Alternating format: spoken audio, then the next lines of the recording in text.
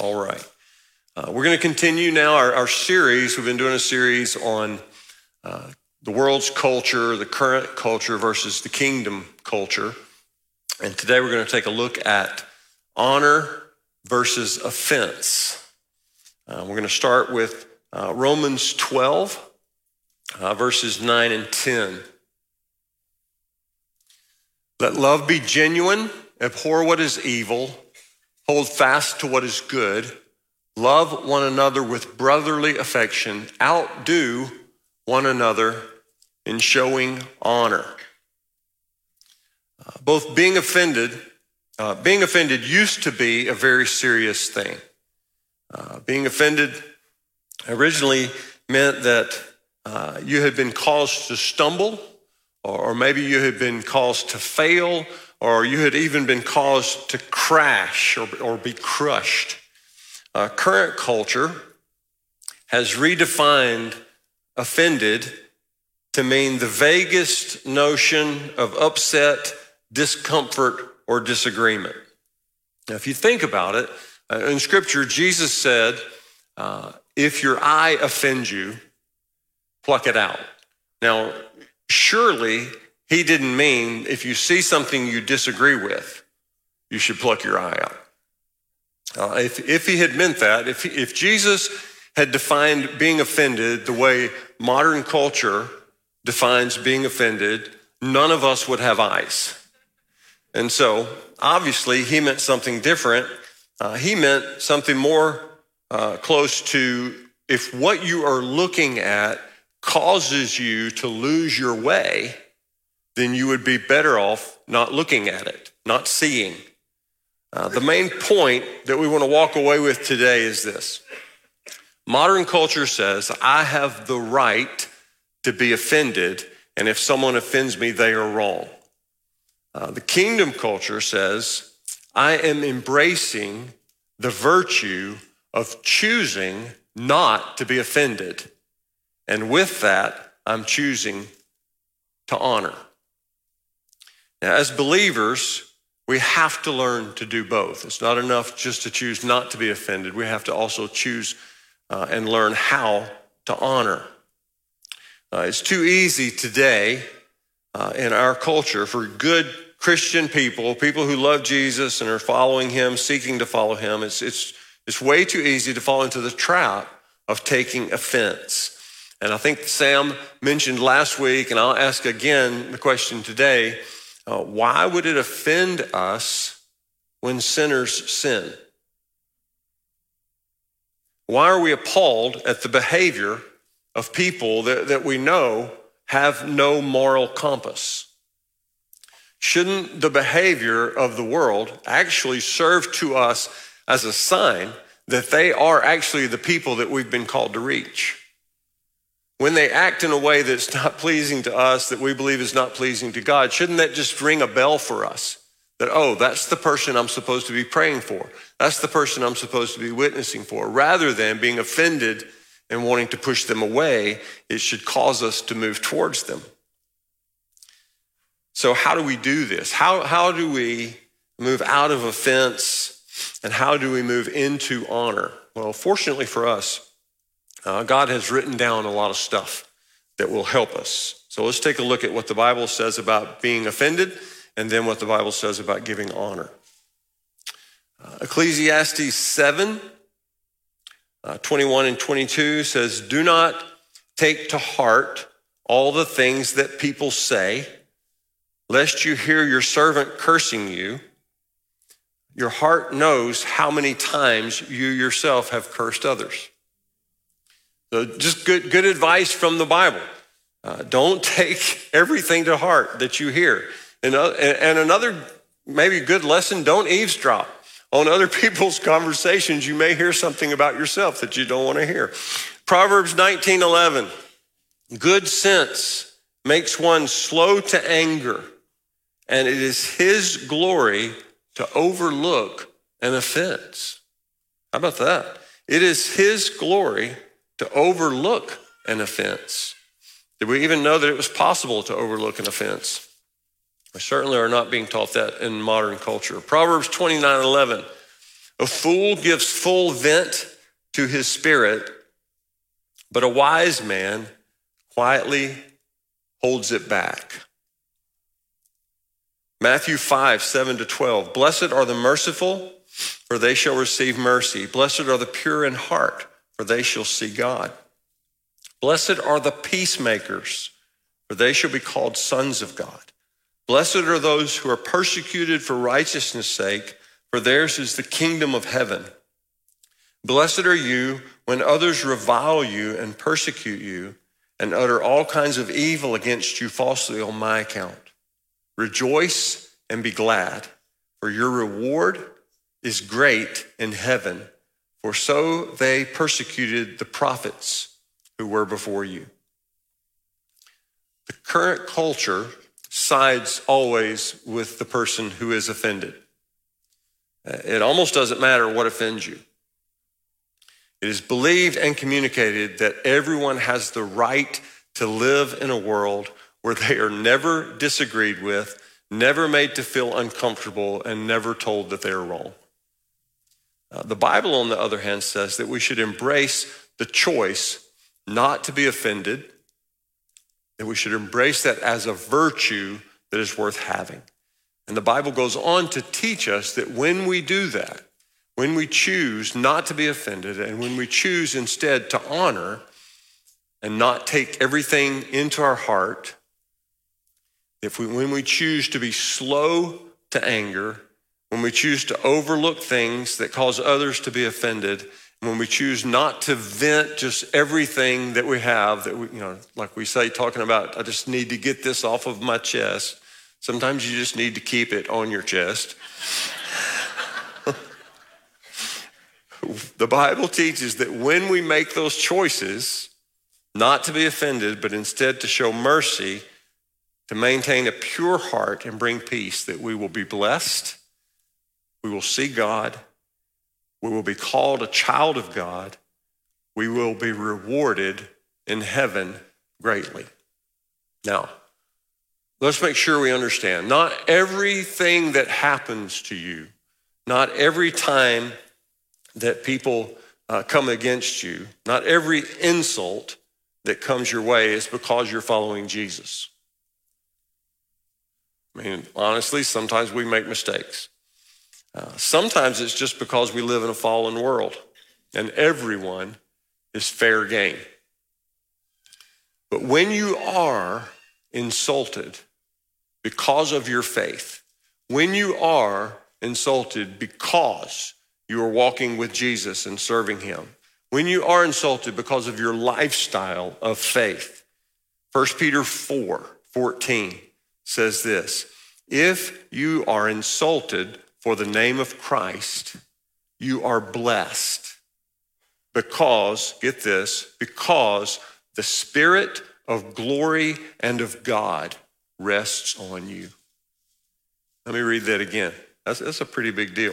If you are insulted for the name of Christ, you are blessed because the Spirit of glory and of God rests on you. Things are going to happen. We just have to make the choice. We have to ask God for the grace to choose not to be offended. I can promise you, when you leave here today even, there will be things that will happen that will give you an opportunity to make a choice, to be offended or not be offended. And we as the people of God have to choose not to be offended. So what does the Bible say about choosing honor? 1 Peter 2:17 says, show honor to everyone, love the brotherhood of believers, fear God, honor the king. Proverbs 15:33 says, the fear of the Lord teaches a man wisdom, and humility comes before honor. Proverbs 22:4, humility and the fear of the Lord bring wealth and honor and life. Leviticus 19:32 is a verse that I used to not pay a whole lot of attention to, but I'm loving it more and more. Rise in the presence of the aged, give honor to the elderly, and revere your God. 1 Peter 3:7, husbands, in the same way be considerate as you live with your wives and treat them with honor as the weaker partner and as heirs with you of the gracious gift of life, so that nothing will hinder your prayers. Think about that. Peter's actually saying, men, that if we do not treat our wives with honor, it could hinder our prayers. I don't think we want that to happen. Ephesians 6:2 says, honor your father and mother, which is the first commandment with a promise that it may go well with you and that you may enjoy long life on the earth. 1 Timothy 5:17, the elders who direct the affairs of the church well are worthy of double honor, especially those whose work is preaching and teaching. I kind of like that one too. Hebrews 13:4, marriage should be honored by all and the marriage bed kept pure. For God will judge the adulterer and all the sexually immoral. So those are some of the things that God says about giving honor and about receiving honor. So now let's go back to where we started. Romans 12:9 and 10. Love must be sincere. Hate what is evil. Cling to what is good. Be devoted to one another in brotherly love. Honor one another above yourselves. So what does it mean to honor?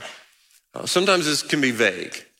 It's hard to understand. What does it mean to be honored? Is it to honor someone? Does that just mean to be nice? Does it mean to say nice things, encouraging things? What exactly does it mean to honor? And I think sometimes it's misunderstood and even misused. Sometimes it can be as simple as celebrating other people. Honoring them can be as simple as celebrating their successes and celebrating the ways that God has blessed them, rather than looking at what they have been blessed by God with and wishing it was yours.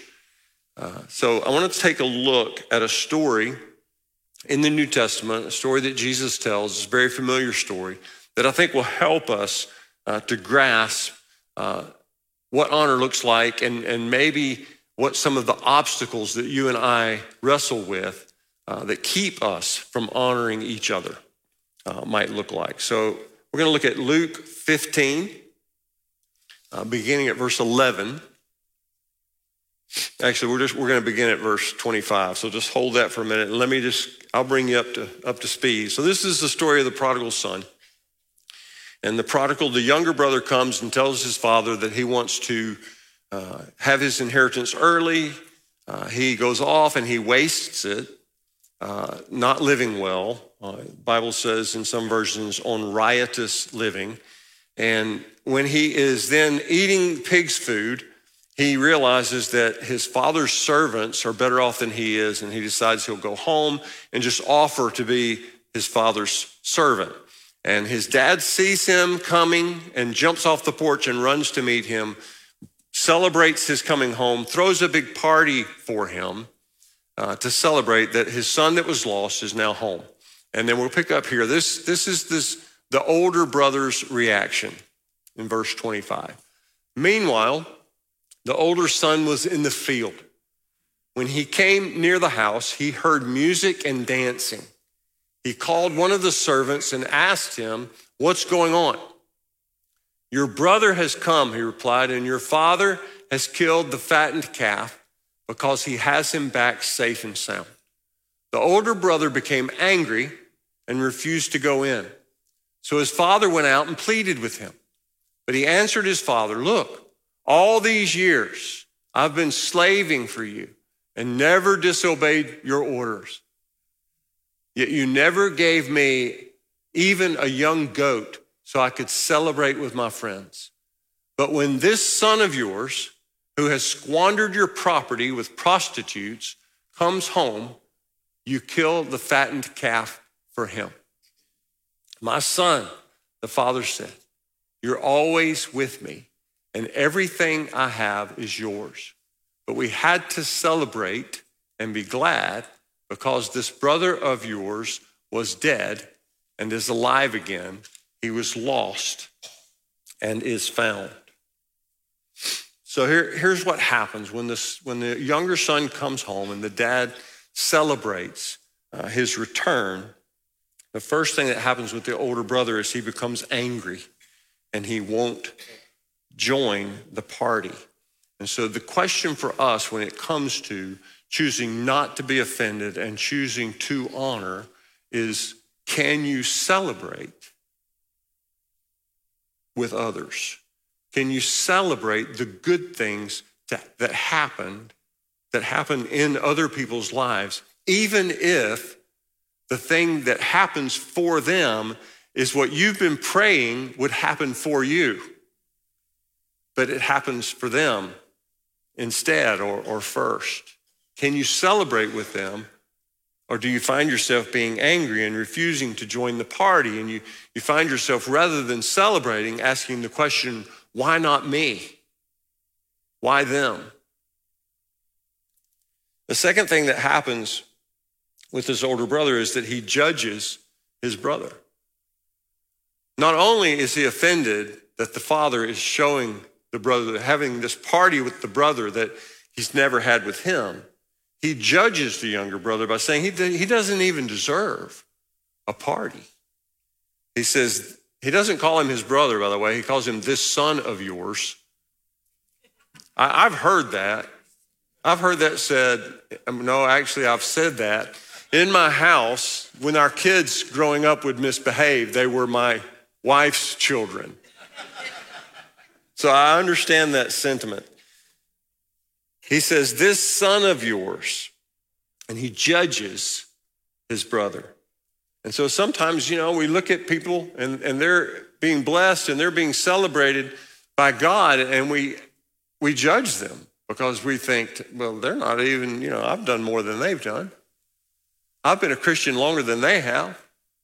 One of the things that happens in the church is somebody who's been a believer for a short amount of time, God just blesses them incredibly. And somebody who's been a Christian for 20 years and been praying and interceding and wanting this particular blessing, and then this newborn in the faith gets that blessing, and we get jealous. Last week, I had the opportunity to hear one of my favorite preachers, Mason Tanner. And Mason said this, speaking at a prayer gathering at his church in Franklin: water flows to the place or in the direction of least resistance. Water flows to the place or in the direction of least resistance. And we are people of the river. We love the river of God. We want the river of God. We want to swim deeply in the river of God. And the river flows in the direction of the least resistance. That's why the Bible says that God resists the proud, but he gives grace to the humble. That's why there's so many verses that connect honor with humility, because humility creates no resistance. Pride is a barrier. Pride is a barrier. Jealousy is a barrier. Judgment is a barrier to the flow of God's grace. The current culture wants to create a world where everyone has the right to never be offended. Proverbs 14:12 says, there's a way that seems right to a man, but the end of it is death. Kingdom culture desires that we choose not to be offended and that we choose to honor. And one of the ways that we can do that is to resist jealousy, reject judgment, and choose to celebrate with others. Now, I will tell you that as a pastor, one of the most difficult things to deal with, one of the hardest things in the life of any pastor, is when people leave your church. When they leave to go to another church. And it's hard not to take it personally. And, to feel pain over that. But I really wrestled with the Lord as I've prepared this message and even as I've prayed into this message early this morning. And God has challenged me with this. Can you celebrate if someone needs to leave your church to go to another church to get something that I have for them? Can you celebrate that? And honestly, I'm going to have to pray and ask God to give me the grace to do that. I am. But I recognize that that's a need in me. I need to be able to release people and celebrate what God is doing in their life. There's really only one church. There's only one, and it's not mine. I don't own it. And so I need to choose not to be offended, but to celebrate what God is doing in other people's lives, even if it doesn't involve me. Now, what I want to challenge you with today is this. Are there places where you need to repent? This is our call today. In a minute, we're going to receive communion. In fact, I want to ask our servers to go ahead and get in place and for our prayer teams to get ready. As you come for communion today, I want you to come with a heart that's open to repentance. If there's something that God wants to convict you of today, I don't want you to be convicted by me, but if the Holy Spirit convicts you, I want you to deal with that.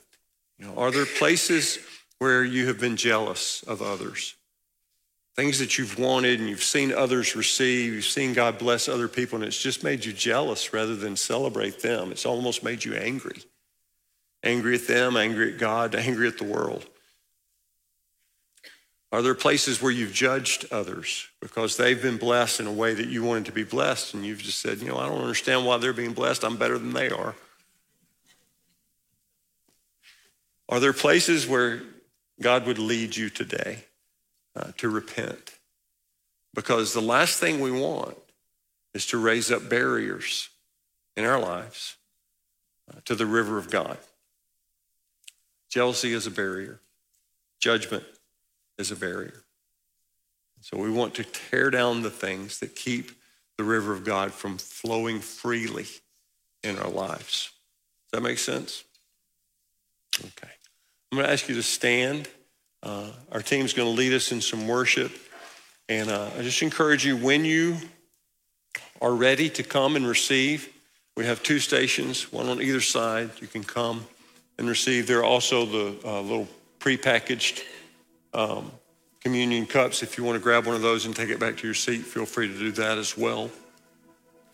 In this middle section here, we have the cushions available. If you want to come and kneel and just spend some time in prayer and repentance before you go to receive communion, I encourage you to do that.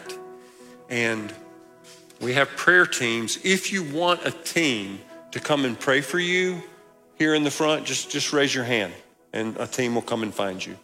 If you want to be just alone by yourself, then we'll respect that as well. All right. Lord, we love you.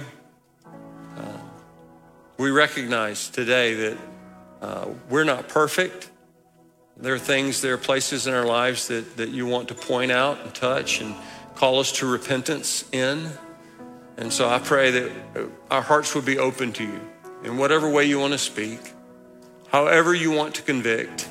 We invite you because we want, Lord, to be able to approach you. We want to have clean hands and a pure heart. So move in us today. In Jesus' name, amen.